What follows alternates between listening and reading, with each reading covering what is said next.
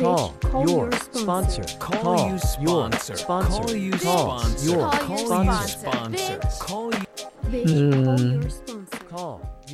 Yeah, that is like for me like next level, because I've spent a lifetime focused on what everyone else was doing or not doing. Right.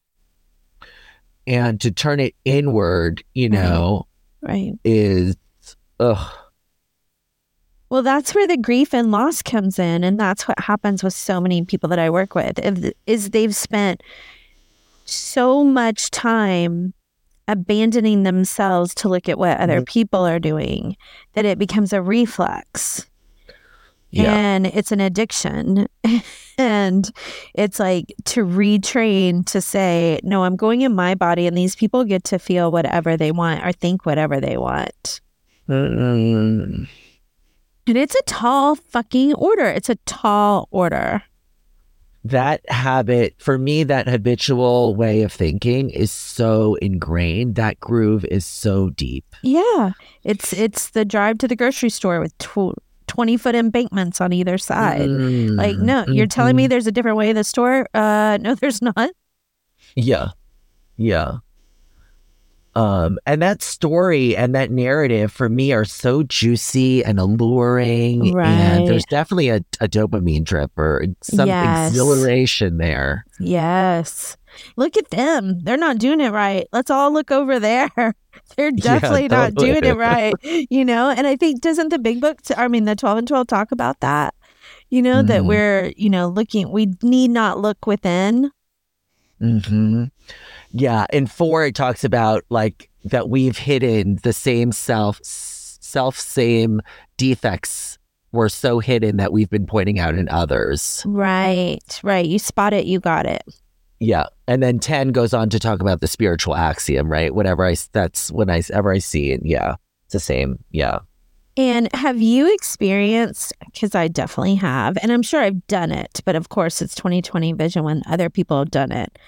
But I have experienced, like, let's say that somebody was gossiping, right? And I chose not to gossip. And then they came to me and were like, you're gossiping. And that's a terrible example, but it was only character defect I could think of right away. But where they are just blatantly accusing me of something that they are doing.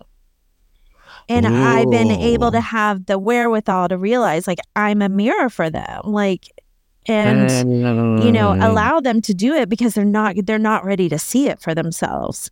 And again, I'm sure I've done this, but I can only recognize it when other people have done it. Yeah, I can't think of a specific example, but this is what happens. I've seen it in myself and in others when it's like a 6, 7, 8 situation, right? Where the stuff that I've been doing and how I've been harming people, it gets turned in on me, whether it's this blame or actually legit happening. Right. And then I get to distinguish and say, oh, that's not my side of the street, actually. Exactly. Yeah. Which is like, that's 8 for me, where I'm like, oh yeah, that's cray cray, and that is not my stuff. That's not my stuff. Not this time. Not this time. I think I remember having 4 years and like having a friend that I really loved and adored just yelling at me for something I knew they were doing. And it was so cool. It was the first time I experienced myself being calm in that moment and realizing like they're working through something and I didn't make it about me. And I was able because my side of the street was so crystal clean that I was able to see, oh, this doesn't have anything to do with me. And this is their experience. And you know what? I was able to like be calm and help them. And a few days later, they were in a meeting with me and they said exactly what it says in the 12 and 12. And they were like, I was, pointing at her flaws because I actually had them. And I was like, she saw it. I mean, it was just such a cool miracle. I'm so present these days with all these these miracles that are like surfacing. Because we're coming up on the end of the year, there's like a whole slew of people that are coming up on their 1-year anniversary. And it's been like just this like it's the joy, like it's in the book. Like it says, to see the light bulb go off, to see people grow and change, it's like becomes the bright spot, Oh. And it's like all of these awarenesses, like none of it would be happening if I was turning my will and life over to drugs and alcohol today. Right. I love that. And also that I've been noticing, like, okay, this is my favorite time of year, right? From October to December 31st is my favorite time of year. And I've been noticing, like, wait, this is your favorite time of year. Like, take a moment, like, enjoy that you just saw lights on those trees, or enjoy that you're having a cup of hot cocoa, even though it's 86 fucking degrees here in LA. And just enjoy, listen to that music. Like, I've been taking the moments to go, if you say this is your favorite time of year, take a moment and pause and soak up this moment, because it's going to be depressing January soon.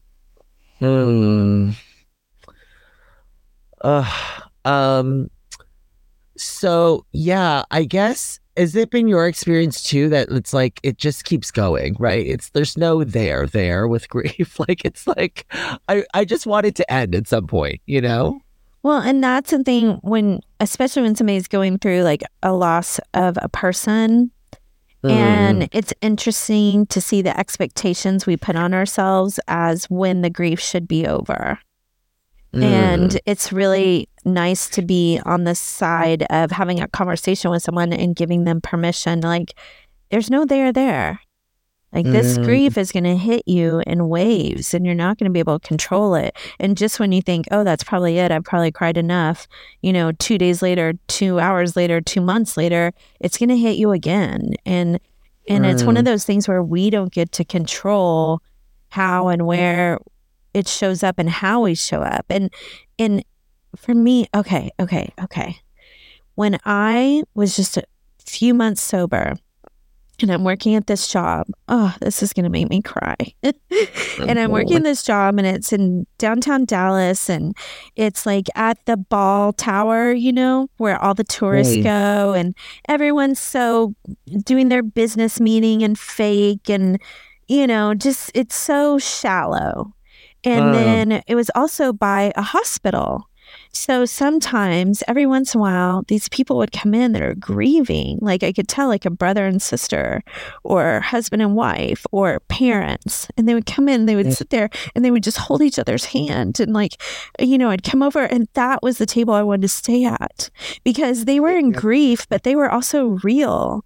They were also like so grounded, more than anyone else at any of those tables who were talking about the stock market or what should we wear, any of that. Like, I wanted to be at that table because they were real. They were at the core.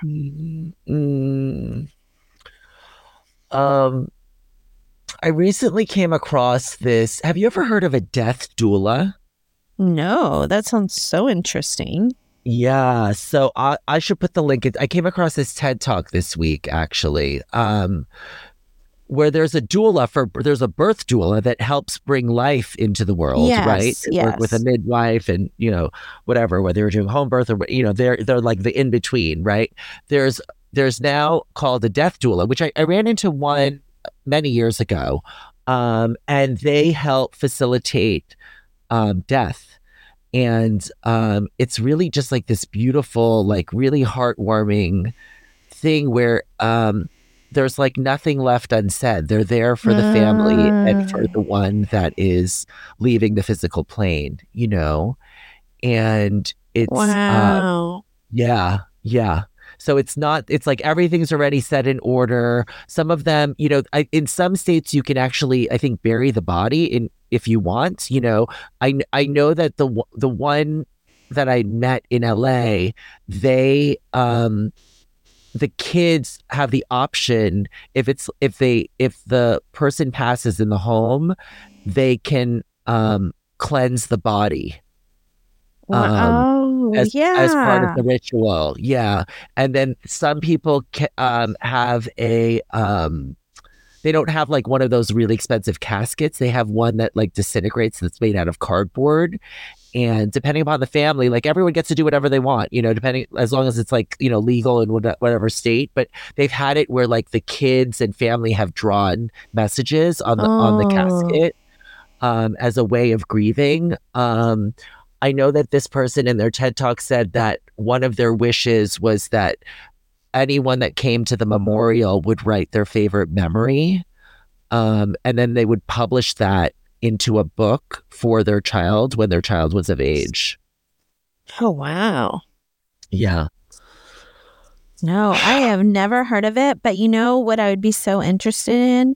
Just like with hospice workers, like talking to that person. What is the thing that you see most? Like, what about regrets? What have you learned about human life? Because someone who's that close to death, or someone who's like that close to always giving birth, like they have some insight. They have something to tap into. I want to know what that is. So there actually is this nurse. I read that book. I'm pulling it up. There's the 5 Regrets of the Dying. She's basically served in hospice in the UK. I'm going to pull it up and then I'll read them and then ask you the question based on these. Yay. She basically has helped numerous people pass from the physical plane. And they all, regardless what ethnicity, where they come from, how much they make, whatever, all of those things, she narrowed it down to 5 regrets. I'm going to read them to you. Okay, great. It's this, what is her name? Is it showing up here? Oh, we'll give her credit somewhere else. Sorry. But it is called 5 Regrets. I wish I had the courage to live a life true to myself, not the life others expected of me. Oh. That's 1. 2-ish is I wish I hadn't worked so hard.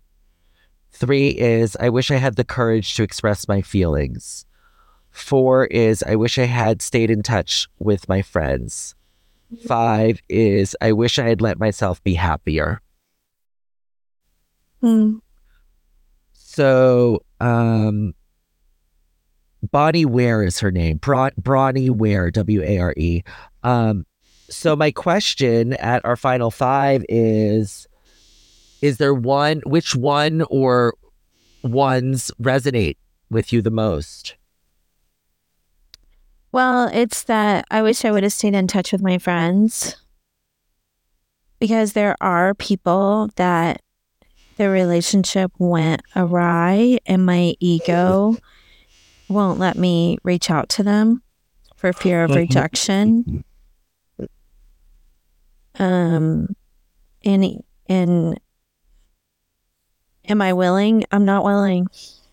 And yeah, that makes me really sad. And then also when it says like, I wish I would have been happier. I'm like, well, how do you do that? Like, how do you be happier? And I don't know. That's profound. What about you? I mean, all of them. I wish I hadn't worked more. I mean, all of them. But the one today, because this is where I am in, I guess, my program and really consciously working on, is I wish I had the courage to express my feelings. I'm really trying to practice, intimacy and vulnerability. And so that's like really just as I was reading them right now, that's the one that really is resonating in this moment, is to just be more expressive, to really, stay connected with where I am and to just share with people in a more intimate way. Yeah. Yeah. I love that. Man, we are out here doing our damnedest. That's all I can say. Wow. We did it again. We did it again. It may be messy, but we're trudging the road. We're definitely trudging tonight. All right. Well, bitch, call your sponsor. Call your sponsor. Thanks, Misty. Your sponsor. Bitch, call your sponsor. Call your sponsor. Call your sponsor. On Monday, send us an email with comments, questions, or concerns bcysponsor@gmail.com. Don't forget to rate 5 stars.